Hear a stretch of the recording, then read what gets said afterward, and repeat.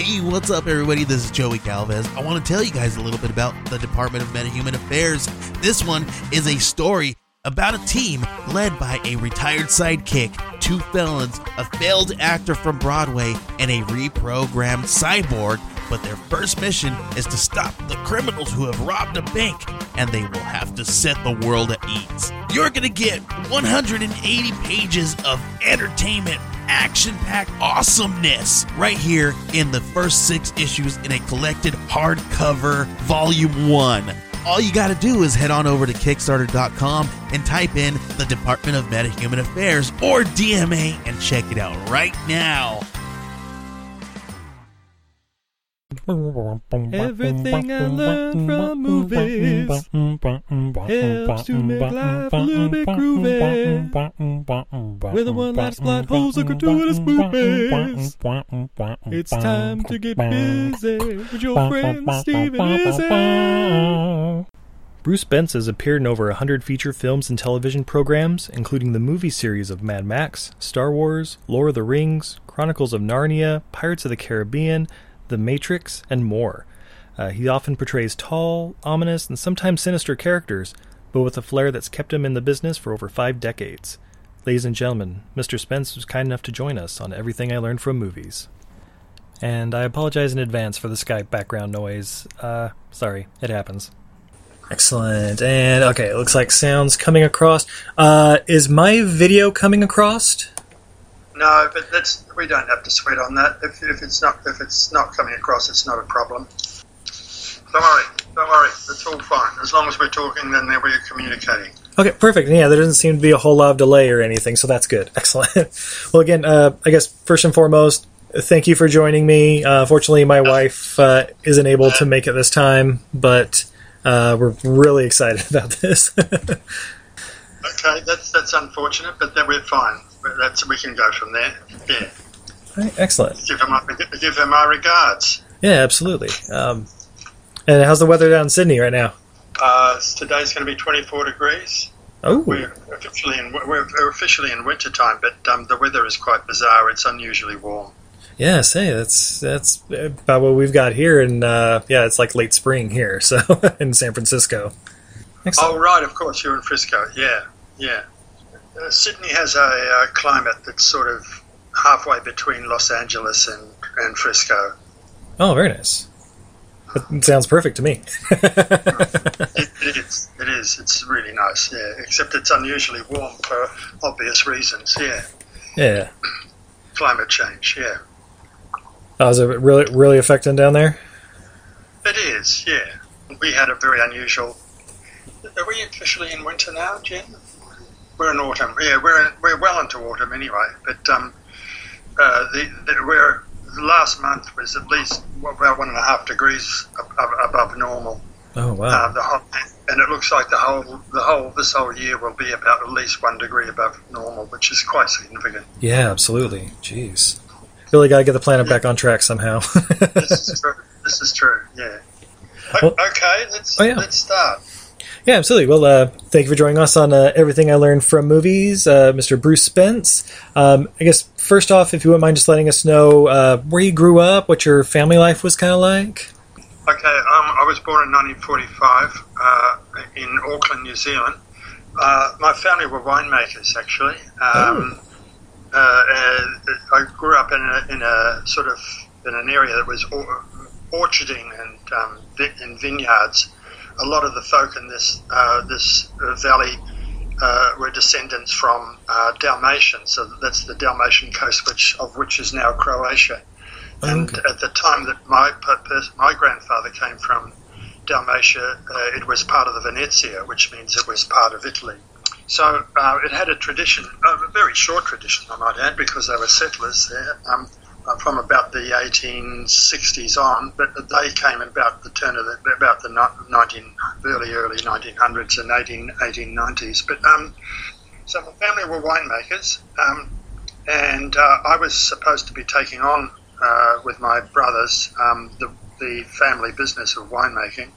I went to university and studied diploma in horticulture. Came home and got itchy feet. I started on I was actually on my way around the world, and I ended up in Melbourne, Australia, with friends there, and I really left winemaking. I had a diploma in horticulture, but I went from job to job, and then eventually, because my mother was an artist, and I hadn't studied art at school, but I began doing night classes in art, and it was apparent to the teachers that I had some ability, so they suggested I go, sorry, do you want me to break this, or should I just keep on talking? No, yeah, go right ahead. Sorry. Okay. So anyway, my teachers sort of suggested that I go full time, and which in a way it meant that I had to, in a strange fashion, kind of drop out, because I had a full time job at the time, and I was by that time estranged from my family in New Zealand for that reason, that I'd chosen not to take on the family business, and so I worked nights and was studying fine art at one of the art schools in Melbourne, and then I met a group of fellow sort of university students from other universities in Melbourne that had a strange mission, which was basically to develop and sort of establish an Australian drama. That was what they were. At that time, there was very little Australian drama on television.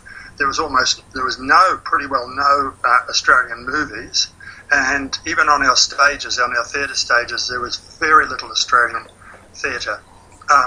Most of our sort of cultural influences were coming from Britain. We were still sort of very firmly members of the British Empire, and there was what we call at the time a cultural cringe, where we were almost embarrassed to see ourselves on stage. So we were, and this was, now I'm jumping ahead to about this, what I'm describing now, that would have been the sort of late 1960s. Okay. So around about that time, there was a fair bit of political turmoil in the world too. The Vietnam War was going. Yeah. There had been the Paris riots, etc. So there's quite a large left-wing sort of surge amongst the anti-war movement, etc. And a number of those people were involved in this group at the time. Anyway, within this group there were a number of people that were aspiring playwrights, aspiring actors.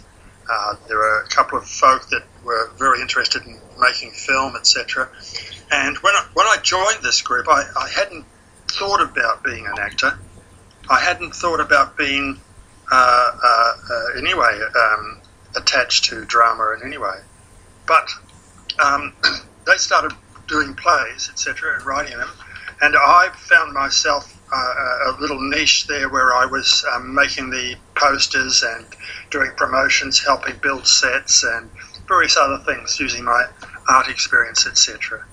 And then because we were quite a small group, one day one of them said, "Look, we need someone to play this role in one particular play. There is only about 4 or 5 words. It's not much there, but if you could just fill in for us," which I did. And for some reason, they thought my performance was much better than my artwork. And although they did like my artwork, but however, my part started to get bigger, and I was still at art school, so it was essentially time. I'm also going to sort of want to mention that I had an enormous education at this time about drama, about movies, etc., because a lot of the people associated with this group were enthusiasts with the movie world, etc. With we would spend a lot of our time going and watching movies associated with the Melbourne University. For instance, there was a Melbourne University Film Society in which we got a lot of the old contemporary films that we would watch, late into the night and through the night, all the classics like Citizen Kane, but and various other, all the classic westerns, etc., all the genres we watched, apart as well as the very contemporary films that were coming out at the time. But we went back. We watched a lot of Truffaut, a lot of the French new cinema stuff. So a lot of Godard, a lot of Truffaut, Renoir, you name it. We were watching it, and that's sort of almost that French New Wave kind of influenced, I think, a lot of Australian filmmakers. Essentially because they had a way of... a lot of their rules were kind of low budget too, and they had sort of taken the American kind of, how can you describe it? The American style of that American approach to storytelling, etc. Those genres, etc. And I think a lot of those New Wave French cinema folk, you probably might be familiar with them too. That had found ways of using those American genres and telling their own stories using those sort of characteristics, etc. So some of us started making little short films. In those days, of course, it wasn't digital, and because we didn't have much money, I think Americans might be familiar with it, but there's a thing we called short ends. When some of the, say, television company or people making advertisements or even film folk would not often they wouldn't finish a roll of film. They would finish it and there'd be a bit left over and that would not be exposed, and some of us would get these short ends and stick them all together, and so it was a very cheap way of putting together a film. Yeah, absolutely. I think, yeah, and so that's where a lot of experimentation occurred, and I must confess, my career sort of, as I said, it was all very serendipitous. Meeting these people when I was at art school, being offered the role in a play which grew and grew, being offered little film parts that you wouldn't see now, that because they were very small experimental things. And then on a gentleman called David Williamson, who's one of our major playwrights in Australia, who we sort of started working with. He was a lecturer in thermodynamics at the time, and he wrote a script called Stork, The Coming of Stork it was, and I played the lead of Stork in that play, and the film director Tim Burstall saw it and thought, wow, there's a film here, and that was probably, Stork was the film, and it was probably the film that, it was one of the major films, anyway, that had a major influence on kind of launching the new wave of Australian cinema. Oh, nice. One of the reasons was, up until that time, people were making films, and some Australian films, and many of them were rather pretentious, but audiences weren't going to them, and also cinema chains weren't prepared to promote them. But Stork was exhibited independently first through a number of cinemas, and because of its popularity, it ended up with an exhibition through some of the major cinemas at the time, and it did quite well. And that kind of breached the moat, I suppose you call it. You know, like it made way for other films to be exhibited in cinemas in Australia, and it kind of, people started going to see Australian movies. Now, I'm jumping ahead here. I might be able to fill in, but I went on to do television and Newsfront, directed by Phil Noyce, who does a lot of work in America at present, and the US. That was one of probably his first major feature film that I worked on here at Newsfront. Then I did a number of small things, but at that time I was still doing a lot of theatre. And theatre's always been my first love in a way. I love film, I love working in it, but it's generally been my first love. And then in about 1980, I got a phone call from my agent and said, look, there's a film going, they've been auditioning folk, and they would like you to go over and try for a role. It's being directed by George Miller, who did that first Mad Max film, if you remember. And I said, well, I did, but I didn't go and see it because I thought it was a bit too violent, or a bit too heavy for me. Yeah. And so I went over, and it was pretty well sort of a cold audition. I got the script, went away for about half an hour, and I came back, and I sort of ad-libbed a lot of it, and George and I kind of played around with it a bit, and I thought nothing of it, and went away, and I didn't know whether I had the role or what, for quite a while. And then I got a phone call from my agent saying, look, George would like you to come and have a look. He's going to show a couple of movies to Mel Gibson, and he would like you to come and have a look at them too, if you don't mind. And I said to my agent, does this mean I've got the role? And she said, well, I'm not sure. George just wants you to come and have a look at the movies. So I went. The two movies he showed us, which I think were really quite, you can kind of see the link. One was Shane, the Great Western Shane. Yeah. And the other was Kurosawa's Yojimbo, which was eventually made in one of the Americans saw, Sergio Leone saw it and translated into A Fistful of Dollars. Yeah. And see, I don't know, have you seen Yojimbo? No, but I've seen Fistful of Dollars dozens of times. That's okay. Well, anytime you got, I think it's even on YouTube. But I really recommend watching Yojimbo. Kurosawa's the guy that did Seven Samurai and Seven Samurai and Ran and all great films. Yeah, exactly. And anyway, Yojimbo, if you see that movie, you can sort of see a lot of, I wouldn't say there's a lot of Mad Max in it, but you can see kind of influences. Yeah. Anyway, we saw those two movies, and then it looked sort of pretty close. This is my recollection. It's a long time ago, but this is the recollection I have, and other people might have other recollections. But my recollection was that then a sort of couple of weeks later, I got another call saying that they would like me to come down and be measured for the costume. Oh, that's a good sign. I think this means I got the role, doesn't it? Yeah. Anyway, so it all transpired that I did. I went down to the studios, and this was when they were building all the cars for Mad Max 2. So I got to see those.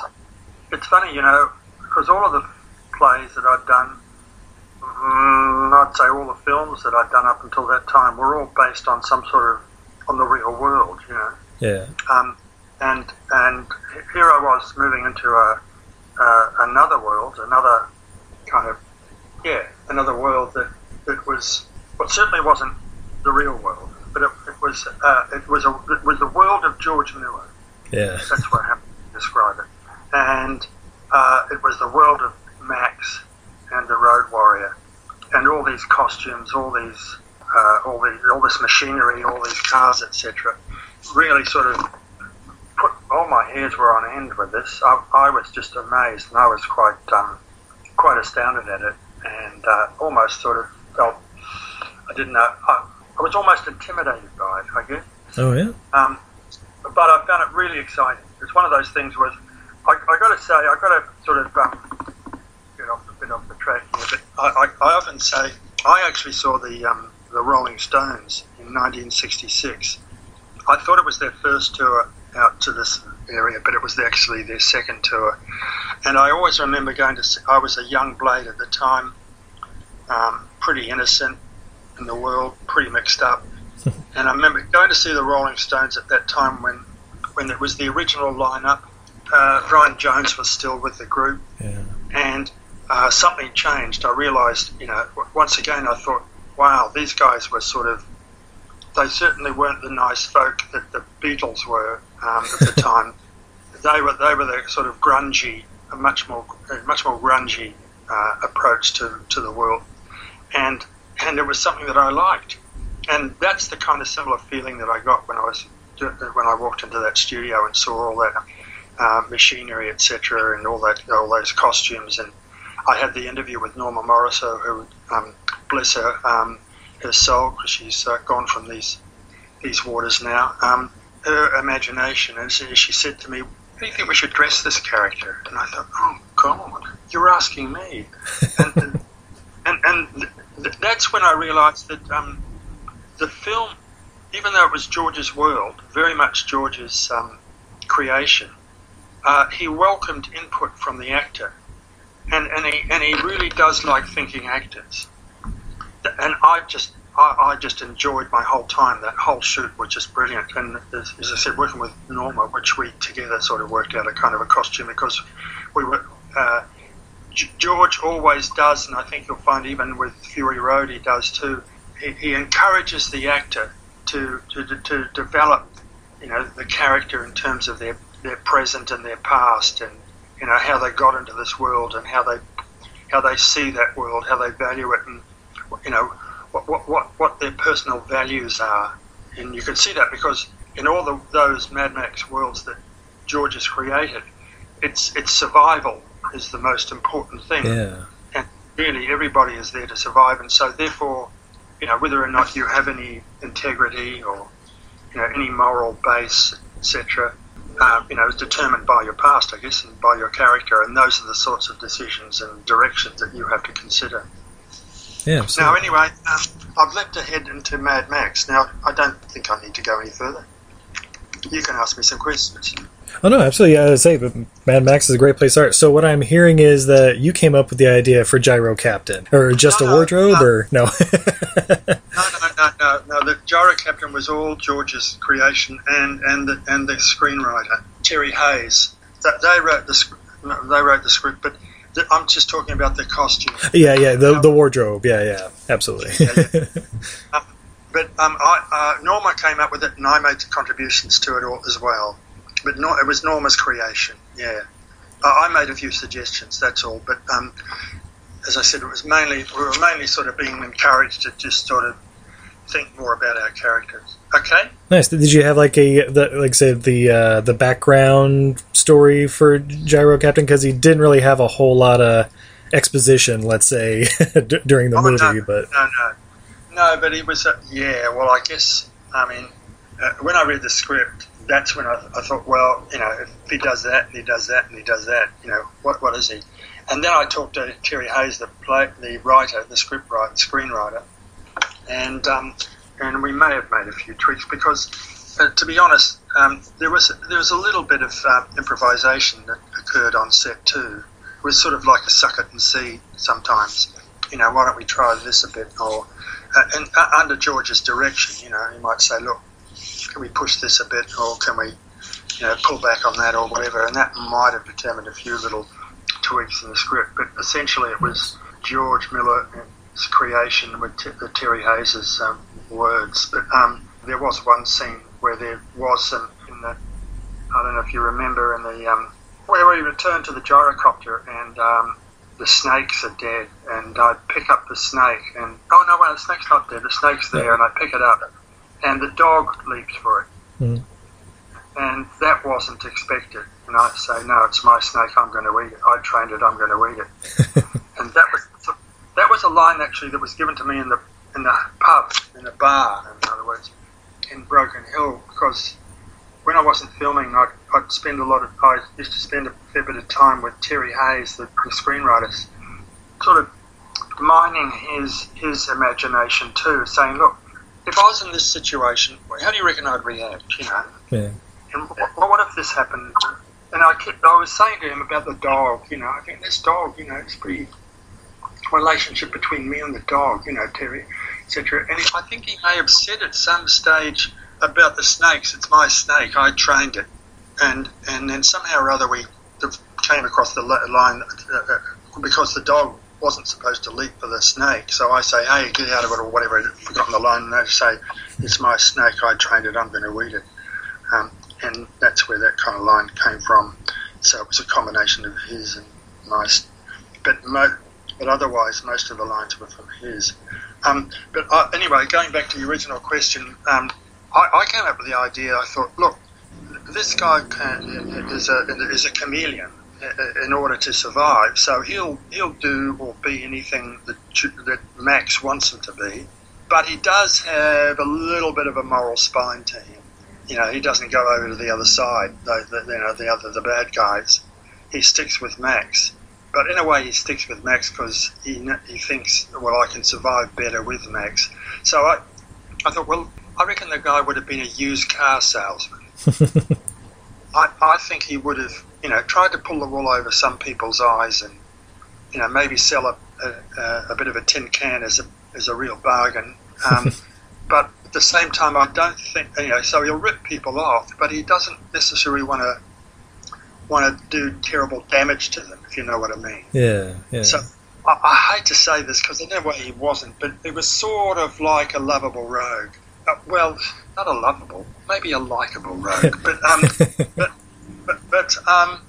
I think you can also see parallels with the gyrocopter pilot or gyro captain or whatever we call him, and Max. That relationship is very similar to some of the westerns. Some of those old black and white westerns you would have seen, even like Hopalong Cassidy had a sidekick, and they all often had these sort of, I wouldn't say comic, but there were humorous aspects to them. Do you know what I mean? Yeah, a little comic relief, kind of like Doc Holliday, like that kind of a character, or even like Han Solo in Star Wars, kind of a, you never know how they're going to react. They just, react. Yeah, and it's like someone who's there to bring the hero down to the level of a human being a bit more. Make him. He's not necessarily superhuman or whatever it is. You know what I mean? Yeah. Or he doesn't regard the hero as superhuman. He just regards him as an opportunity. Yeah, just another character in the story. Yeah. When Thunderdome came around a few years later, he comes back again, which was kind of unexpected the first time I saw it. It was unexpected for me too. He's not. I think if you ask George, he's not necessarily the gyro captain. That happened like the film had already started production, and I hadn't been contacted, and so I just thought, haven't got any work on that, and that's fine. And I wasn't sort of overwhelmed, upset at all. It's George's creation, and he can do what he wants to. And I didn't think I had any mortgage on any parts in those films. But anyway, so the film production began, and they started filming, and I think I may have seen some of the folk who were working on it, and I heard really good reports about it, etc., etc. And then I got a call from my agent, and then I spoke to them too. And apparently, the idea was they had this part of this character who was a pilot with his son, and they were going to cast it.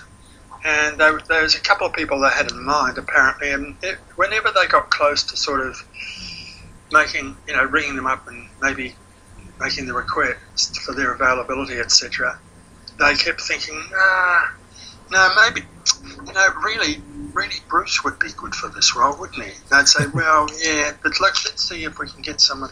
And apparently they just kept coming back to me, basically. I mean, I'm basically the whole premise, the whole idea, the whole thing was that they'd gone through and they thought about casting it, and they kept coming back to me, and so they rang up and said, and the conversation was, look, he's not really the gyro pilot. He's a pilot, but he's not the gyro pilot. He's just another character in this film. But we somehow think that you'd be really good for it. And so, okay, I did it. And once again, I went to Norma Morrison, the costume designer, and we worked out this strange costume with, I know this is details that probably very few cinema goers that saw the film would have realised, but I had this apron on that was sort of like a Masonic apron. It had all these Masonic, if you were a Mason or etc. I don't know if you're familiar with the Masonic Lodge, but and we had sort of figured out that he's not, because he wasn't the gyro pilot, he had a different kind of get up, and that sort of helped create the character. Because to be honest, there wasn't a lot of them in the film. That was him. See, well, and I grew up, when I saw Thunderdome, I was kind of thinking, oh, it's he's gone off and had his own adventure, and he's come back with a kid now, and that was just kind of me, I guess, filling in the gaps, because I was like, it's the same person. Yeah, well, I think if you presented that if you made that statement to George Miller, he would say, well, he could be. Yeah. I think he's sort of leaving it open. I don't think we didn't make any concerted effort to make him different, apart from his. Excellent. Of course, after that, probably the next movie I've seen you were in was Shrimp on the Barbie with Cheech Marin and Vernon Wells, and Michael Gottlieb was directing. That's a movie I prefer to forget. But okay. I don't know how that came across in America, but I wasn't at all happy with what I did in that film. But anyway, it was over the top, terribly over the top. But if it works, it works. That was shot in New Zealand on a very low budget, and I must admit I didn't know what the hell was happening from day to day on that one. Yeah. Same time, it was great working with Cheech, and the people that were in it were wonderful. But I just don't. I think the film wasn't placed in a good spot. Anyway, that's another story. Yes, well, plenty of other great movies in your resume here. One of my favorites I actually just was watching the other day, and it was Ace Ventura: When Nature Calls, when you were one of the poachers, Gaji. Oh, yeah. Well, that was shot in South Carolina. That was another strange one. I just got a call, and in the middle of the night, is this Bruce Spence? I said, yeah. And we'd like you to be in this film. And I must admit, this is 3 o'clock in the morning for me. I can't remember when it was made, but I think we're talking something like 83, 84, sometime around there. And we don't have the things like Skype and all the other stuff like we do these days. And also, Australians were seen as quite unusual in America. I must admit, I went over there for another film at one stage, and they said, "Can you use an American accent?" And I said, "Sure, if you want me to." And some of them, the agents admitted that at that stage they said Americans, they said, can't understand. This is their claim. They can't understand Australian accents.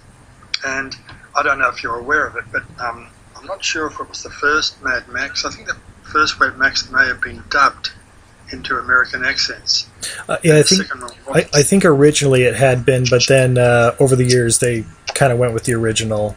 I think that's the story, and I know that George may have had some disagreements with the distribution of Road Warrior, because I think they may have wanted to dub that as well. Yeah.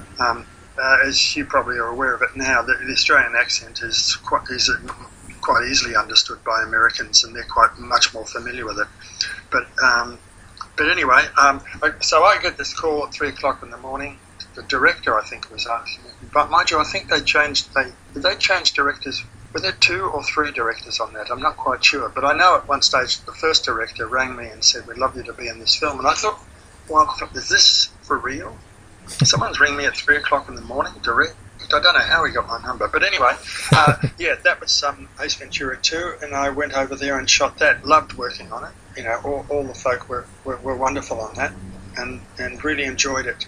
And I guess a few years later, you were in Dark City, working with director Alex Proyas, playing Mr. Wall, and kind of just a weird tale. How was it working on that film?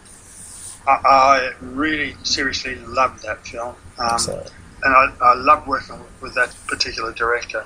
Alex was just wonderful. He may have had a few hit and misses, but I think some of his hits have been really good. And absolutely, I love his imagination. I think Dark City is one of his better films. But I would agree. and what was interesting is, how can I put it? I think he worked under a number of limitations at that time. I think the studios were wanting one film and he was wanting another. But the film he ended up with was still a great film.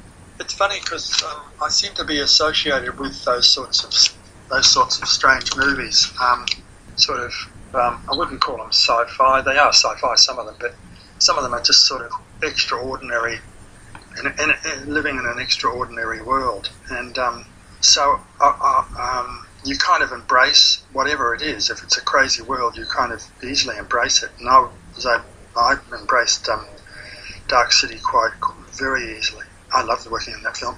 I don't know if it's having a theatrical background allows you to do this sort of. I really don't know. I would describe many Australian actors as having a kind of a consciousness in terms of acting and their performance, etc. And their attitude towards their performance is very similar to British actors, rather than American actors. Even though a lot of them have been trained in America under some of the methods. There's a kind of a what's the word? We're sort of easily adaptable. I think when we're less more in a way more open, and more easy to break from conformity and like the usual way of doing things. Yeah. Precisely. Yeah. I think that's the way we work. Yeah. Excellent. Yeah. So working on Dark City, sort of, I think it had to be. Yeah, it's definitely kind of a psychological sci-fi. Like it's kind of like noir meeting some weird. Well, and it's very similar to one of your later movies when you were in The Matrix Revolutions, where it's kind of a sci-fi, but it's also just kind of dealing with perceptions and all that. You're not quite sure which reality you're in too. Yeah. That's right. That's very true. The world is sort of so quite distorted, and it's sort of, how can I describe it? It's almost like Blade Runner too. That it's sort of it is sort of futuristic, but in a way it's also kind of like imagine another world, imagine the Earth in another circumstance. Do you know what I mean? Yeah. It's not so much. It's not like a 2001. Film where you've got these. We don't seem to do many of those, although we are doing them now. Those sort of Martian films, those and Gravity. I mean, Gravity. Well, although Gravity deals, that's still locked in the real world. It's not. I wouldn't call that futuristic. In a way, it's futuristic, but we seem to be still locked in the real world. Anyway, I'm getting off the track, but Dark City is just another world. Yeah, that really is. That's, in a way, Dark City is kind of Philip K. Dick kind of world too. Yeah, absolutely. And the director's cut version of it is fantastic. I highly recommend everyone go see that. Right. Yeah. Well, it's a movie I'm really proud to be associated with, and I've seen Alex over the years too. And while I'm alive, I certainly hope that I can get to work with him again. Excellent. And then in 2003 was kind of a big year for you. You were in The Matrix Revolutions, working with the Wachowski siblings. And then you were also in Lord of the Rings, Return of the King, as the voice of Sauron. Yeah.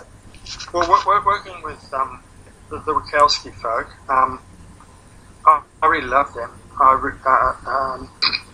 It's funny because when I was asked to be in it, I read the scene. I read the train scene, and at that stage, I hadn't been given the script. I'd seen the first Matrix film, but I hadn't been given the script, and I thought, I have no idea where I am, where I'm going to, what the situation is, and where I've come from. So, and luckily, almost on the day, they gave me a script, and I luckily was able to fill it in. However, I must confess, in a way, when you work in the Matrix films, especially if you're playing a lead, you need to know exactly the whole arc of the plot in the film. But in a way, if you're a character like mine, that one I played, the train man that comes and goes, all you need to know is that moment that you're on screen, because that's all you're concerned about. Even though you do serve a part of it, often I like to know how the plot goes. I do want to read the script, because you want to know how the plot goes and how you serve the plot, because if I want to pitch my character this way, it might not serve the plot. So you've got to even if you're playing a smaller role in the film, and most of my roles have been sort of support roles, etc., and those little ones, cameos and stuff. You need to know why you're there and how you're placed in the terms of the music of the film, which is often what I talk about. There's a kind of a musicality of the film, and often that scene is there for a specific reason. And once you know that, you kind of know where to sit it. And that's sort of where it happened with Train Man. I had a fast read of the script and knew where I sat, and we did it. It was great working with the Wachowski folk. I found them really easy to work with. Their direction was fantastic. I loved the way they shot the film. They didn't muck about, which is what way I like to work. But I must admit, when you're in a world like that, that's sort of such an unusual world. It's their world. It's the world that they've created, which is that sort of pulling characters from the Greek myths, etc. I don't know where they pulled those characters from, but reading all the Greek mythology stuff, you can see that there's a lot of that in it. But then I thought, well, this is probably where I was sort of vaguely aware of that at the time. This is where I sit, and when you throw out a cat, it says, "Here goes nothing. Here's me."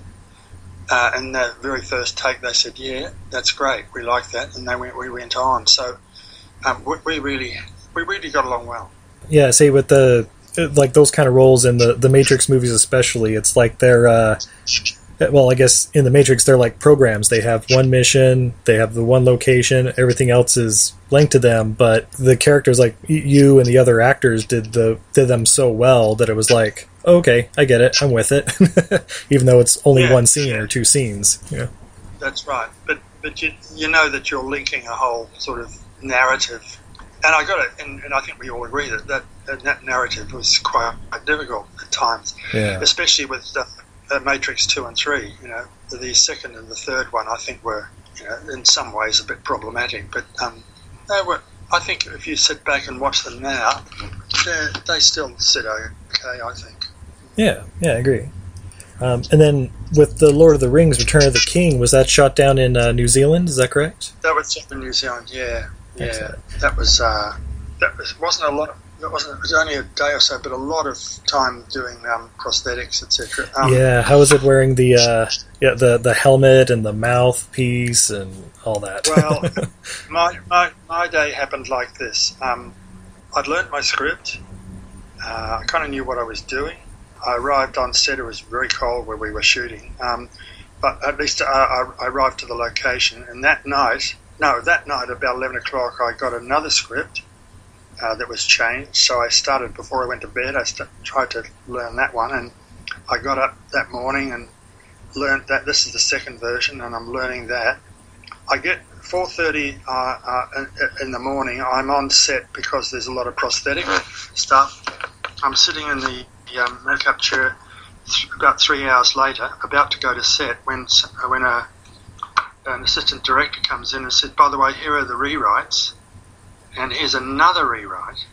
So I've had 3 rewrites, and my brain's got to sort of take in how to, because basically what you've got is this kind of the same language, the same dialogue, but it's been moved around and it's been added to and various other things. So my brain was mashed, and I thought, they gave me the rewrites, the last lot of rewrites, as I was walking to the horse to get on it, to go to location. I said to the guy, "How am I supposed to learn this between here and the set, which is about 50 yards away, on the horse?" I said, "I haven't got time to learn this." And he said, "Well, so while I'm waiting for they're setting up the shot, etc., I'm trying to sort of pick up this dialogue, and at the same time they keep wanting to put the helmet on me because of the camera wants to see what it looks like, etc."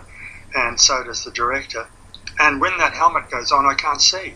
So I was pretty well blind. And it reached the stage where basically what was happening was we rehearsed it. So I was looking straight ahead, and I'd move my head and I said, "Right, how's that for Gandalf?" And that's a little bit further left, a little bit further right. Use that for Gandalf.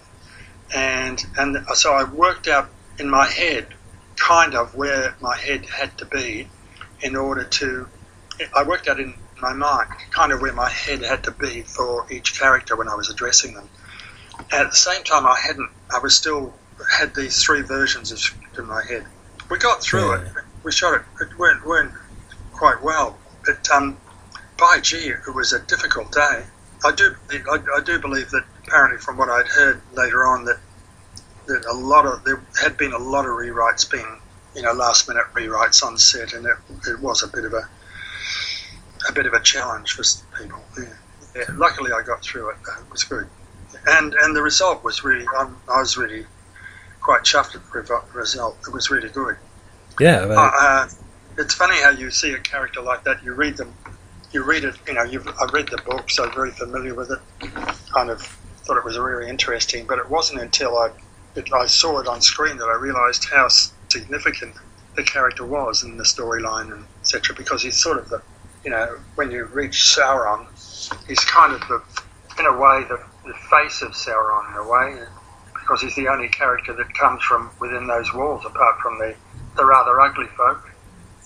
So I know here in the States, it actually wasn't in the theatrical cut. You had to get the extended version when it came out on DVD. I was just going to ask if I guess you hadn't seen it on the big screen, but it sounds like you have. I did get to see it a bit. No, I sort of mentioned. Look, I'm sort of philosophic about all that stuff. Yeah, I knew it wasn't. They actually rang me up while before it was released, but I think they may have rang me up during the cutting and said, "Look, I'm sorry, we're cutting you out of the main feature, but you'll be in the extended version." And at the time, and I don't know if you remember, but the DVDs were kind of becoming important then, but they're not nearly as important as they are now. Yeah. And I thought, oh, okay, I'm in the DVD. That's a bit, I was a bit disappointed, but as I said, I'm quite philosophic when I do those things. I did see it, and I was quite impressed, and I was even more impressed because they invited me to go to Germany for RingCon, which is one of the conventions over there, and I was amazed at the significance that they had placed on not only the Lord of the Rings, which I realise now after being there, that how Norse legends are so important to the Germans, but and how significant that particular role that I played within that whole trilogy was. Yeah, absolutely. Excellent. Well, and then also in 2003, you were a voice in Finding Nemo, and you were also in a Peter Pan remake. That's 4 huge movies in 1 year. That's pretty impressive. Yeah, look, I was just lucky, I think. I still think it's a lot of it's serendipity. I love doing Finding Nemo and working with those people. That was the first time I'd sort of worked with. And in those days, it was still rudimentary in terms of having, we had a video link up between Australia and I don't remember. I think they were in Frisco at that time, Pixar. Oh yeah, that makes sense. Yeah. Anyway, between us and them, and it was just wonderful working with them. I know it wasn't a huge contribution I made, but I loved working with them. They were those guys were just wonderful, so generous, so respectful, and also just really wonderful warm people to work with. As one of them said, I won't claim, I'm not going to name the person, but one of them said, "We're not LA here, Bruce." Very nice. Well, and of course you also starred in Episode 3 of Star Wars: Revenge of the Sith. You were Tion Medon. What was that like working with all the makeup and the mouthpiece for that as well? Does that stuff, do you enjoy it, or you say you're serendipitous, but is it something you enjoy? I love it. Yeah, I love it all. Well, especially something like Revenge of the Sith. Now, I could be wrong on this, but I'm being told by a number of enthusiasts, from Star Wars enthusiasts, that Tion Medon was in that particular film, it was the only new character that was introduced. There may have been some little smaller characters, that without speaking roles, but I think I was the only new character that they had. Yeah, that makes sense. Yeah, and that was another, working with George was just amazingly easy. See, most of these films, apart from Ace Ventura, have been shot in Australia. And I have a family here, my wife, and I have 2 kids. They're growing up now and they have kids of their own. But at that time they were quite young. And and also, as I said, I still do quite a bit of theatre here. And I'm quite happy being here rather than being in LA. I find, I guess it's my own sort of, spirit home, and I need my family, so that's the reason why I don't travel a lot. So I'm very fortunate that when these films do come to Australia, and such as Star Wars and those other films like Matrix, etc., I tend to get cast in them. And I'm really fortunate that I get these kind of roles, which I really enjoy. Yeah, as I said, working with George was a dream. I mean, we shot it very easily. There was a heck of a lot of prosthetic on that one. Yeah. Very, very early in the morning that we started, and and even up until that time, we did a couple of, how can you put it, say, we came in and we experimented with the makeup. We first of all with the guys doing the faces, etc., all the prosthetic, and George would come and go, looking at what was there and how to create the lines, etc., how to paint it. But all those sorts of details, I was there. One of the things I really have noticed, because I've been in the business a while now and used prosthetics, as I said, since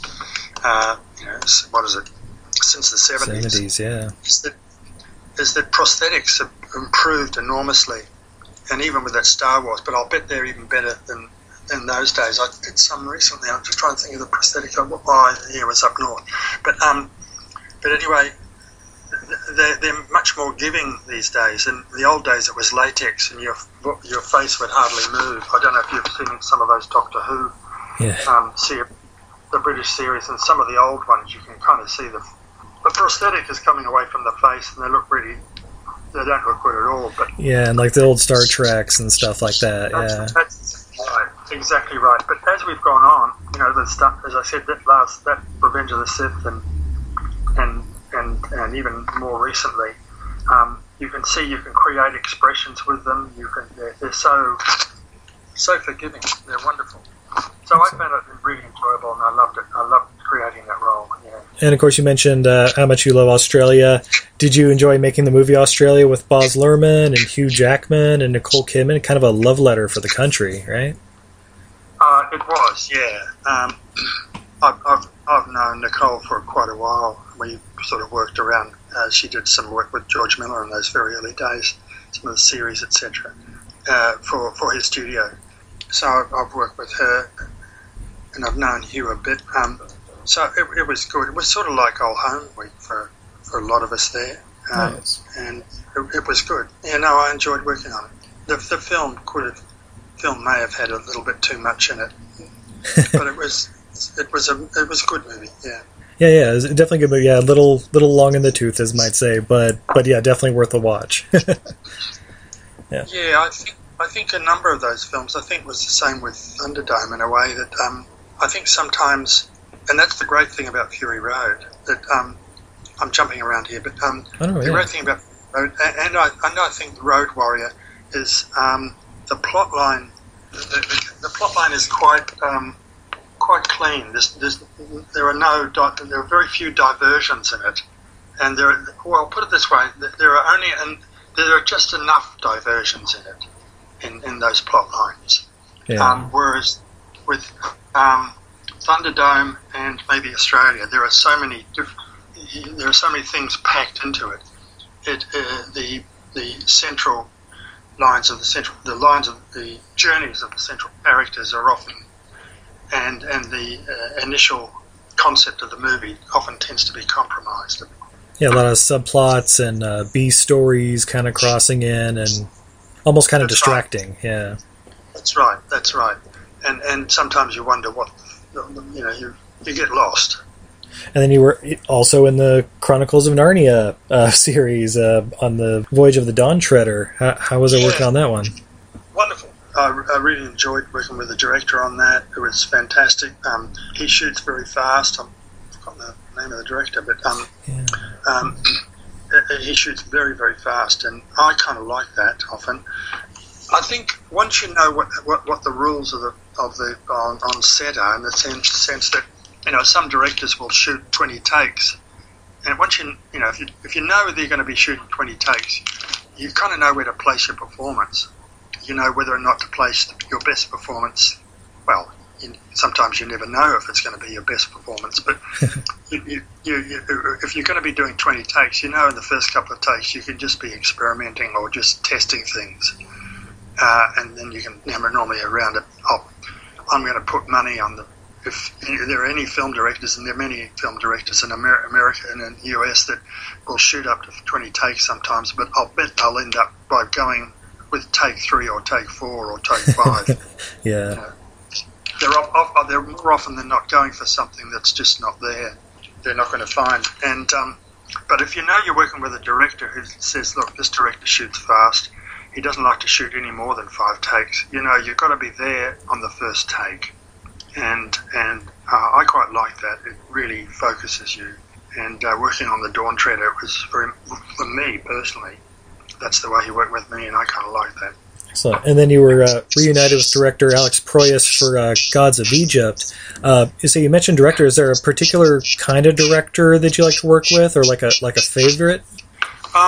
Well, as I said, working with George and working with Alex were 2 great occasions. So I like working on The Matrix. The Wachowski folk were just wonderful to work with.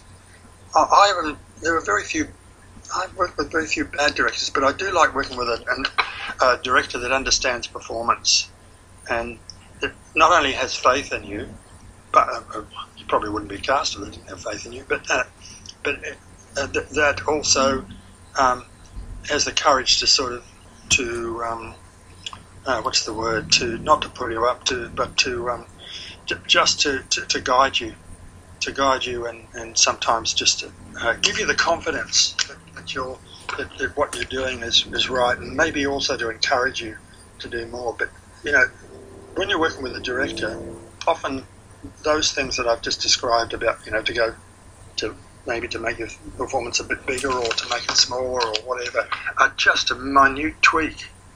You know, I'm not talking about making it huge, or these are variations that are often very, very subtle. Yeah. But working with a director that understands performance is the best director, of course. So, and those directors that I mentioned are generally the directors that are very familiar with performance. Yeah. More often than not, if it's a fast shoot, and I'm often, especially in Australia, I think that's why some people like working with Australian actors too, but because we do so many low-budget films, or films compared to American films, US films, they're low-budget, that you're not doing an enormous number of takes, and so you've got to sort of, like, you know, as we say, pull your finger out and really be there on the spot. And also, if it's not right, then Australian, if you're working with an Australian director, they'll be quite direct with you about, you know, what's not right. Yeah. Whereas often, you know, if you're working with some of those American directors, they're a bit timid about coming and approaching you and suggesting you do something different. But I'm been fortunate that most of those directors I have worked with haven't needed to do that, and they've been quite more than satisfied with what I've done. Yeah, and then even last year you were in Pirates of the Caribbean, Dead Man Tell No Tales. Was that Gore Verbinski still directing those movies? No, they were the 2 brothers. Oh, God, I've got to look up that.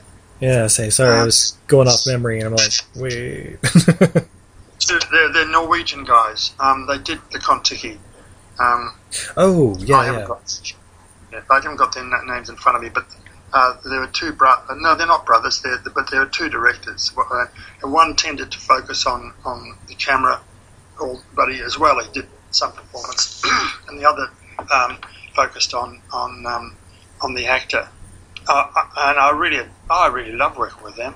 When you're working on a set like that, and the scene that I had, even though a lot of it has to do with the lead actor, you know, with Johnny, you only see a little of him. Yeah. Because that's the way filming is, especially when you're doing crowd scenes. You can't be there for everything. Yeah. But I loved working with them. It's a period film. For me, it's no different to working on Matrix. Yeah. Just a different time period. That's right. That's right. And then you were also in another period piece, Winchester, which I've yet to see, just waiting for it to come through on Netflix, actually. But yeah. What was it like working on that? Was that shot down in Australia, or was that like here in San Jose? That was shot with, once again, two brothers. They're twin brothers. I really enjoyed working on that. They're often sort of, how can I put it? They're often, I know they were labouring under a number of difficulties on that. They had a budget. They had a very low budget, and I know they wanted to make it look really spectacular. And so you've got to make every penny count. In terms of performance, working with them, just superb. I'd work with them any day. I think the film has a great storyline to it. I know, I think it may have gone to television or something, I'm not quite sure, and I think the reviews have been mixed, I believe. Yeah, a little mixed, but... It's interesting. These guys are young, and I reckon we're going to hear a lot more from them. That's the interesting thing about it. I think they're worth following. Yeah, the Spierig brothers, correct? Sorry? The Spierig brothers? That's right. Okay.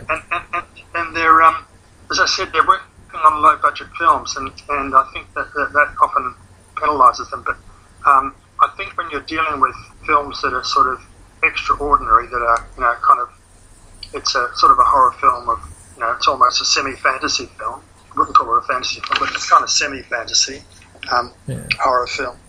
When you're dealing with stuff like that, you really need a lot of time and money to make it look fantastic. There's a lot of special effects are required, a lot of digital stuff, a lot of makeup stuff is required, and at that time they had a very, very fast shoot. Helen Mirren was only available for a very limited amount of time. Yeah. So within that, I think within the limitations that they had, I reckon they've done a great job. They also believe that I don't want to say too much, but I believe the estate of the Winchester estate sort of had various stipulations about what they couldn't say and do in the plot. Oh, story. yeah, I could see that. So that may have handicapped them a bit. But I still think, as you said, that their director's worth following. I think they've got a great future. And then I guess production's also completed on a movie called Occupation. Mind telling us a little bit about that? I haven't heard much about it. That's another sort of sci-fi fantasy film.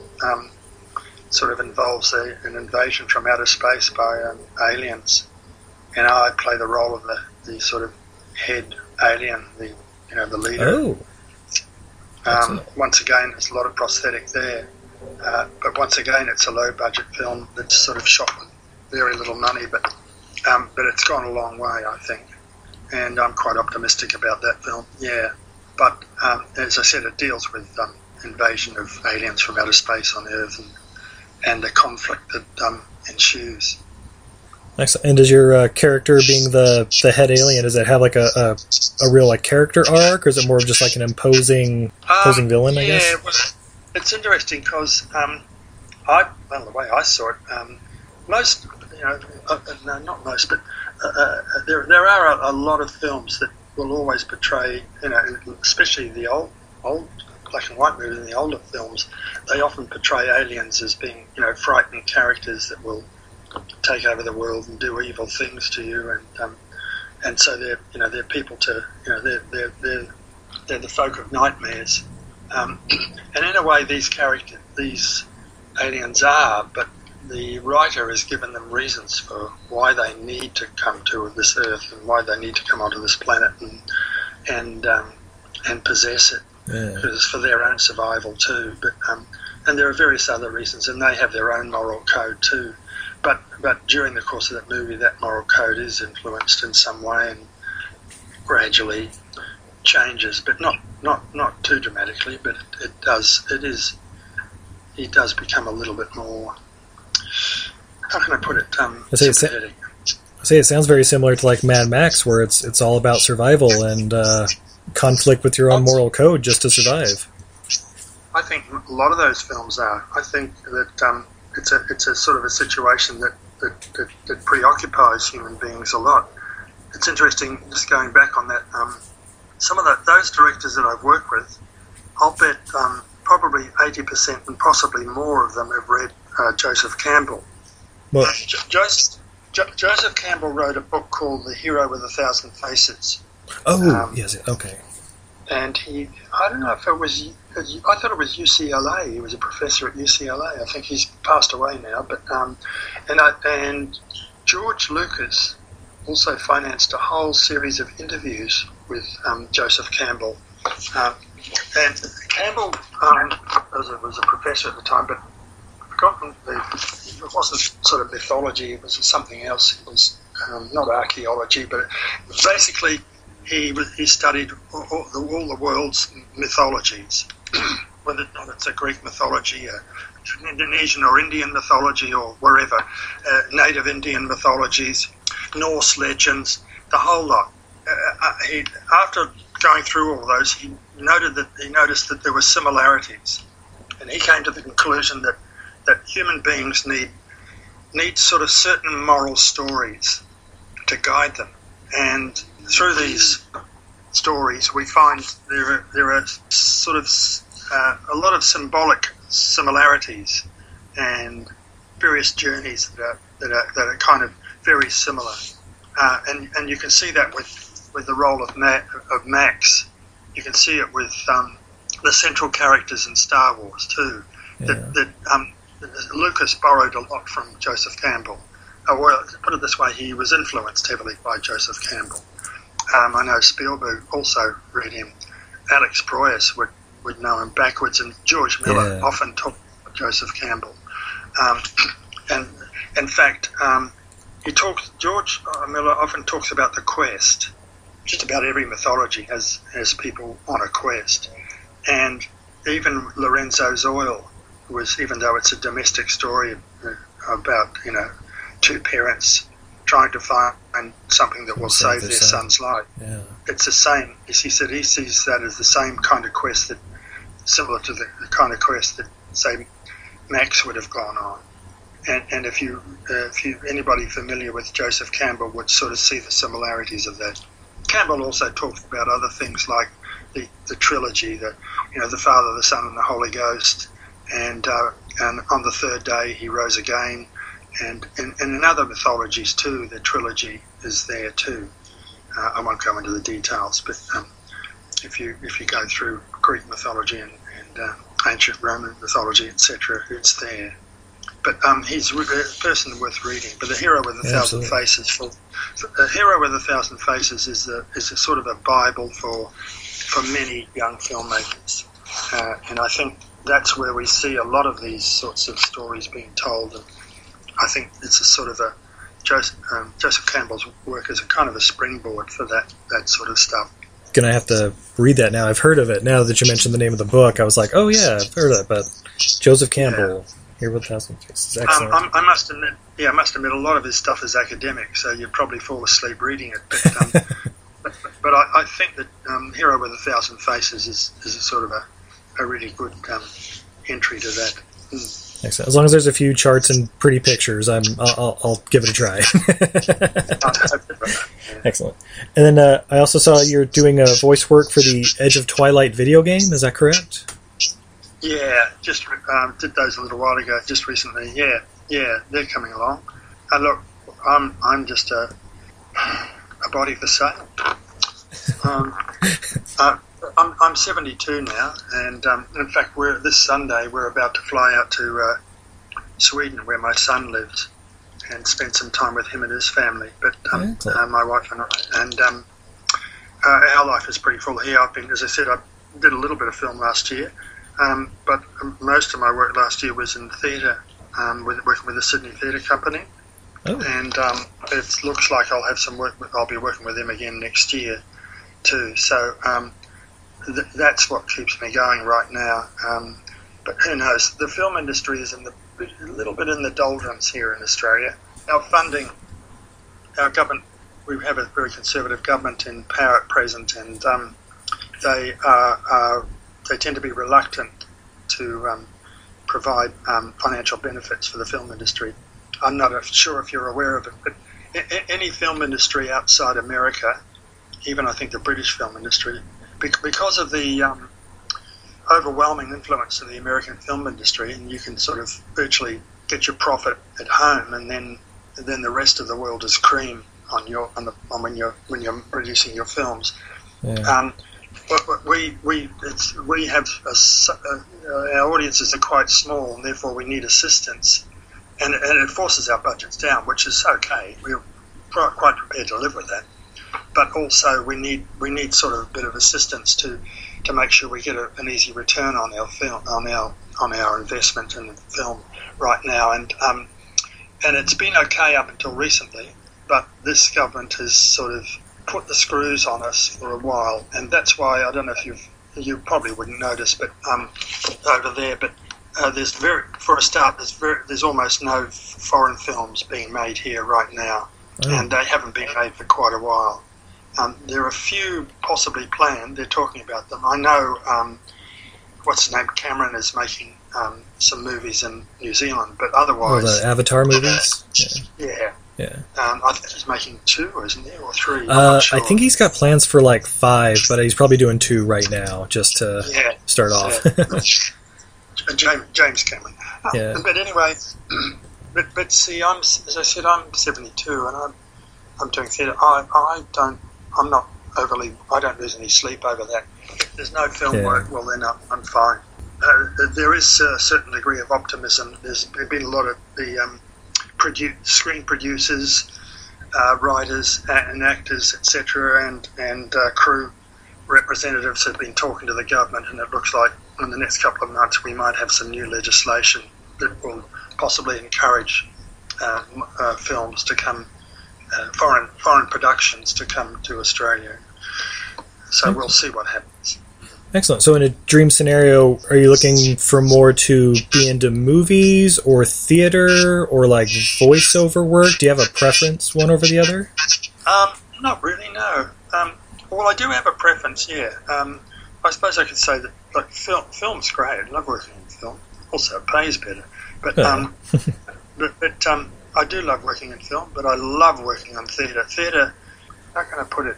When you're 72 years of age, theatre's a real test because you're getting older and your brain gets a little rustier. But luckily, I've been okay, and so the challenge of theatre really keeps you sharp and really keeps the brain sharp. Whereas, if you're doing film and you're doing a scene, you can always shoot it again if you find difficulty.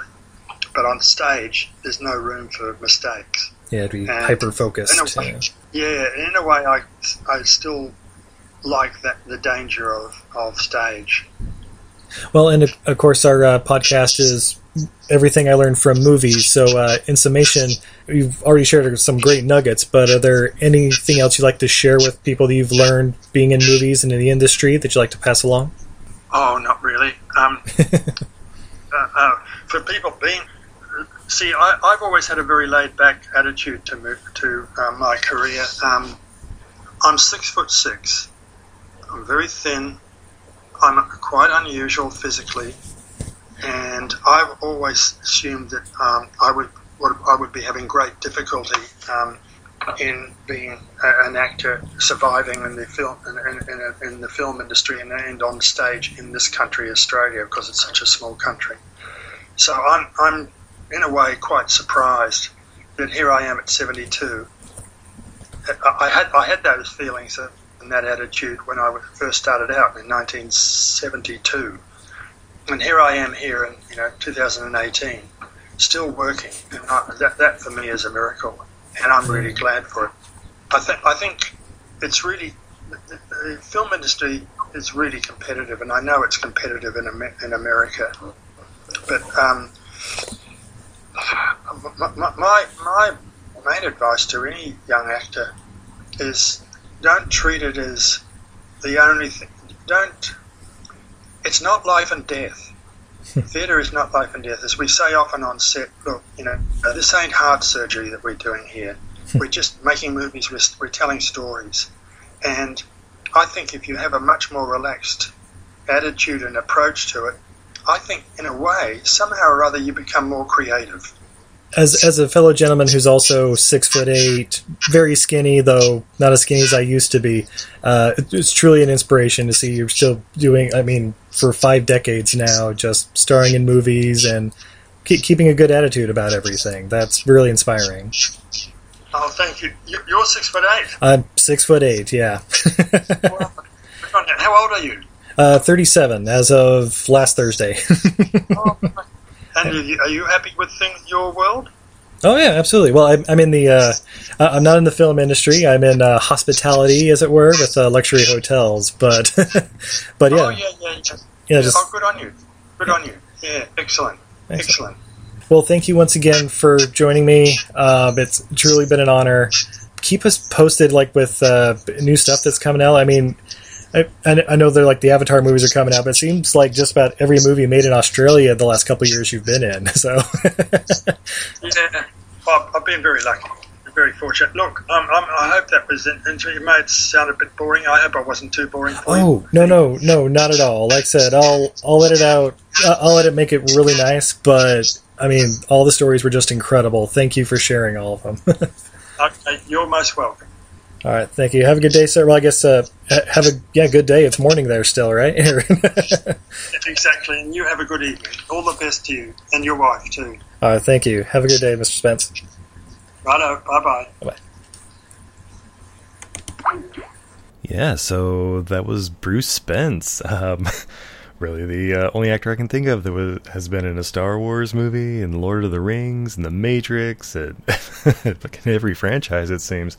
Yeah, just a great guy. Glad he was able to take time out of his day to talk to me, and yeah, looking forward to some other great interviews coming up. If you liked it, tell your friends about us. We're at eilfm.podbean.com. That's everything I learned from movies.podbean.com. Hit us up on Twitter. We're also on like Spotify and like all kinds of podcatchers and stuff. So whatever one's easiest for you, find us, download us, enjoy us. Coming up in May, we have some great podcasts we're doing for Castaway. They're suggestions that some of our fellow podcasters with the Castaways suggested for us. Some of them better than others, but all are going to be a lot of fun. Again, we also have other interviews coming up. Oh, May 18th through 20th. Join us. Follow at Livestream for the Cure, because there's going to be a 3-day podcasting basically marathon going on, raising money for a good cause, trying to raise up to $5,000 for cancer research. I'll be on there on the 19th for a couple hour block. Come hang out with us, have some good fun, great prizes. It's through Epic Film Guys, or the great podcast that's putting that on. So yeah, definitely give them a listen. And of course, just thank you for listening in general. This is a lot of fun. I'm talking to people I never thought I'd be able to, and hearing some of their great and inspiring stories. Hoping to bring you more, and got some big ones on the way. I kind of don't want to tell you, but I kind of want to do. Just stay posted. So until next time, I'm Steve, and this is Everything I Learned from Movies. And now some great promotions for some other podcasts that we definitely think you should listen to. Hey, do you like movies? Hey, do you like podcasts? If you do, then come on down and listen to the Home Video Hustle podcast, homie. Hustle. Every Friday, we talk about whatever movie PJ picks out the bag. What does that mean? Well, every Wednesday on our YouTube page, I pick a bunch of movies at random. Sometimes there's a theme to it, sometimes not. PJ picks the movie out, and guess what? We watch it on Friday. We talk about it for about maybe an hour and a half, whatever we feel like doing. Might give you something good to watch, baby. Come on down every Friday. So come get your hustle on with Home Video Hustle. You can find the show on any podcatcher app, or you can come down to homevideohustle.podbean.com. All of them in one place for you, so you can go ahead and binge it like it's Netflix. We ain't the Defenders, but I like to think we a little bit better than that. Come holler at your boys, man. Come chill with us. Peace. Have you ever watched an absolutely terrible movie and thought to yourself, what were they thinking? Because we sure have. So much so that we named our podcast after it. What were they thinking? Starring me, Nathan. And Brendan. Every other week, we take a bad to questionable movie and unpack it, so you don't have to. And then every other week, we A your Q's with our mailbag. Or, talk about whatever. Yeah, no big whoop. No big whoop at all. So that's What Were They Thinking? You can catch us on Podbean, YouTube, iTunes, Google Play, Stitcher, and more. Also, a ton of platforms that Brendan made up.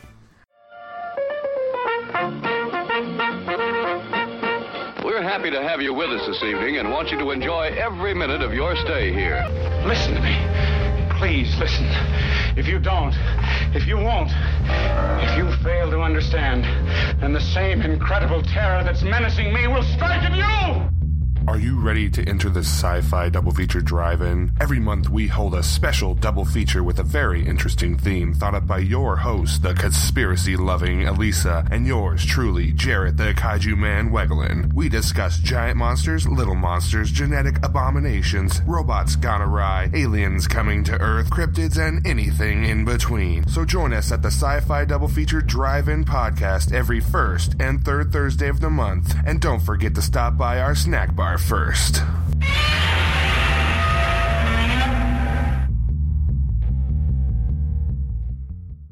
Hi, guys. We interrupt your favorite podcast to interrupt you with an ad for your new favorite podcast. Wait. Isn't this playing on somebody else's show? Exactly. So then how are we... I thought we were their new favorite podcast. Well, we're going to become their new favorite podcast after they hear this advertisement for our show. What's our show called, Justine? Superiority Complex. Yeah. Where can they find us, Patrick? Twitter and Facebook. Yeah, exactly. You can go to @SoupComplex on Twitter, SOUP Complex, and you can go to Facebook.com/SoupComplex. But our main page is on Podbean, and you can find us there at www.superioritycomplex.podbean.com. New episodes are out every Thursday. Justine, yes. What do we talk about on the Superiority Complex? Nerdy stuff. Perfect. Don't get all sensual with your voice. Yeah, did you hear that? I heard it. It's a little inappropriate. If you want to hear a little more of that, tune in to the Superiority Complex.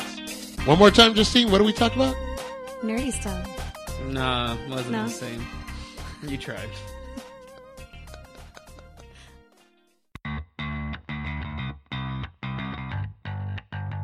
Hey, this is Liz. And this is Heather. And we are Nerdy Bitches Podcast. A show where two geeky ladies podcast their way through pop culture. From movies and TV to our regular book club and everything in between, we bring you our favorite fandoms with a feminine eye. We're talking Star Wars, Star Trek, Harry Potter, DC, Marvel, comic books, and anime. And don't forget sci-fi, fantasy, action movies, video games, D&D, board games, and so much more. Be sure to check us out on Apple Podcasts, Google Play, Stitcher, Podbean, or wherever you find awesome podcasts. You can also find us hanging out on Twitter, Facebook, Instagram, Pinterest, and at nerdybitches.com. Talk to you soon.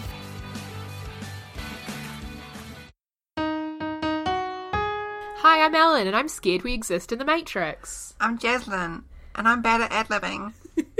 And you're listening to High Expectations, the promo. For our international listeners, you can appreciate our cute New Zealand accents. For our local listeners, you might bump into us in the street 3 times in the same hour. Our podcast is about pop culture, sexuality, relationships, interesting hobbies, banter, and ragging on each other. You can find us on Apple Podcasts, SoundCloud, Pocket Casts, Podcast Addict, or anywhere you might like to find podcasts. Yay, please subscribe. Goodbye.